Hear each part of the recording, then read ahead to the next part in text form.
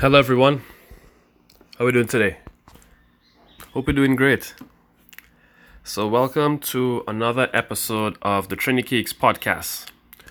This is your host Keegan St. Martin speaking to you live from Trinidad and Tobago. So first I wanted to say thank you Jesus for the opportunity, platform, idea, wisdom, and all of the tools and resources needed to do this podcast. I ask that you let this podcast soar like an eagle by your hand and your hand only. Thank you, Jesus. In your name I pray. Amen.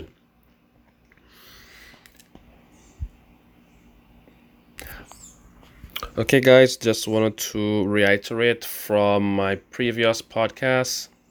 Please take my podcast to the Lord first and do not take my word as golden.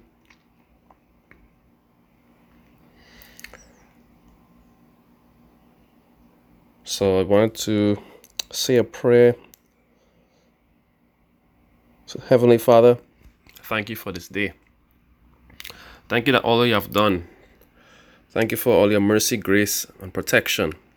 Please continue to pour the Holy Spirit on me and all those who will be listening to this podcast.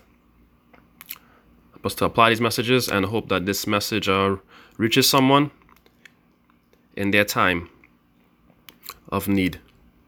In Jesus' name I pray. Amen. So guys, wanted to reference 2 Corinthians chapter 12 verse 9.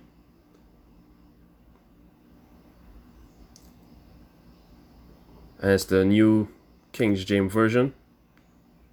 And it says, "And he said to me, my grace is sufficient for you, for my strength is made perfect in weakness." So, you may be going through a rough period in your life right now. You are applying to jobs, but you are not getting any feedback. Or you may be tired of trying to make your relationship better, but it's getting worse. Or trying to forgive someone, but the more you try, the more it hurts. So, you may grow despondent because you are tired of waking up to fight a losing battle. So you want to give up. But God's strength is all you need. His glory will spread even more when you have submitted yourself to Him. Let Him know you cannot win this battle by yourself in your own strength. Let Him know you need His strength because you are weak and you need Him to take over the situation. Ask Jesus for the strength and will to carry on despite your weaknesses, hopelessness, and failures. The strength and will to fight this battle to win. So remember to give Him all the glory when you are victorious and acknowledge that He won the battle for you that you couldn't win by yourself. Okay, that's it from me, guys.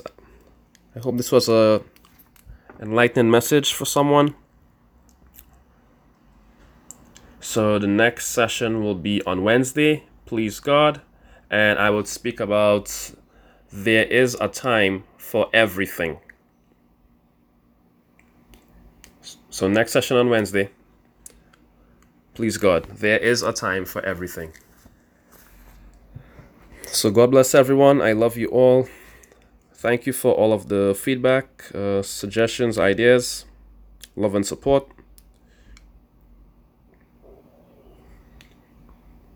Talk to you on Wednesday. Glory to God.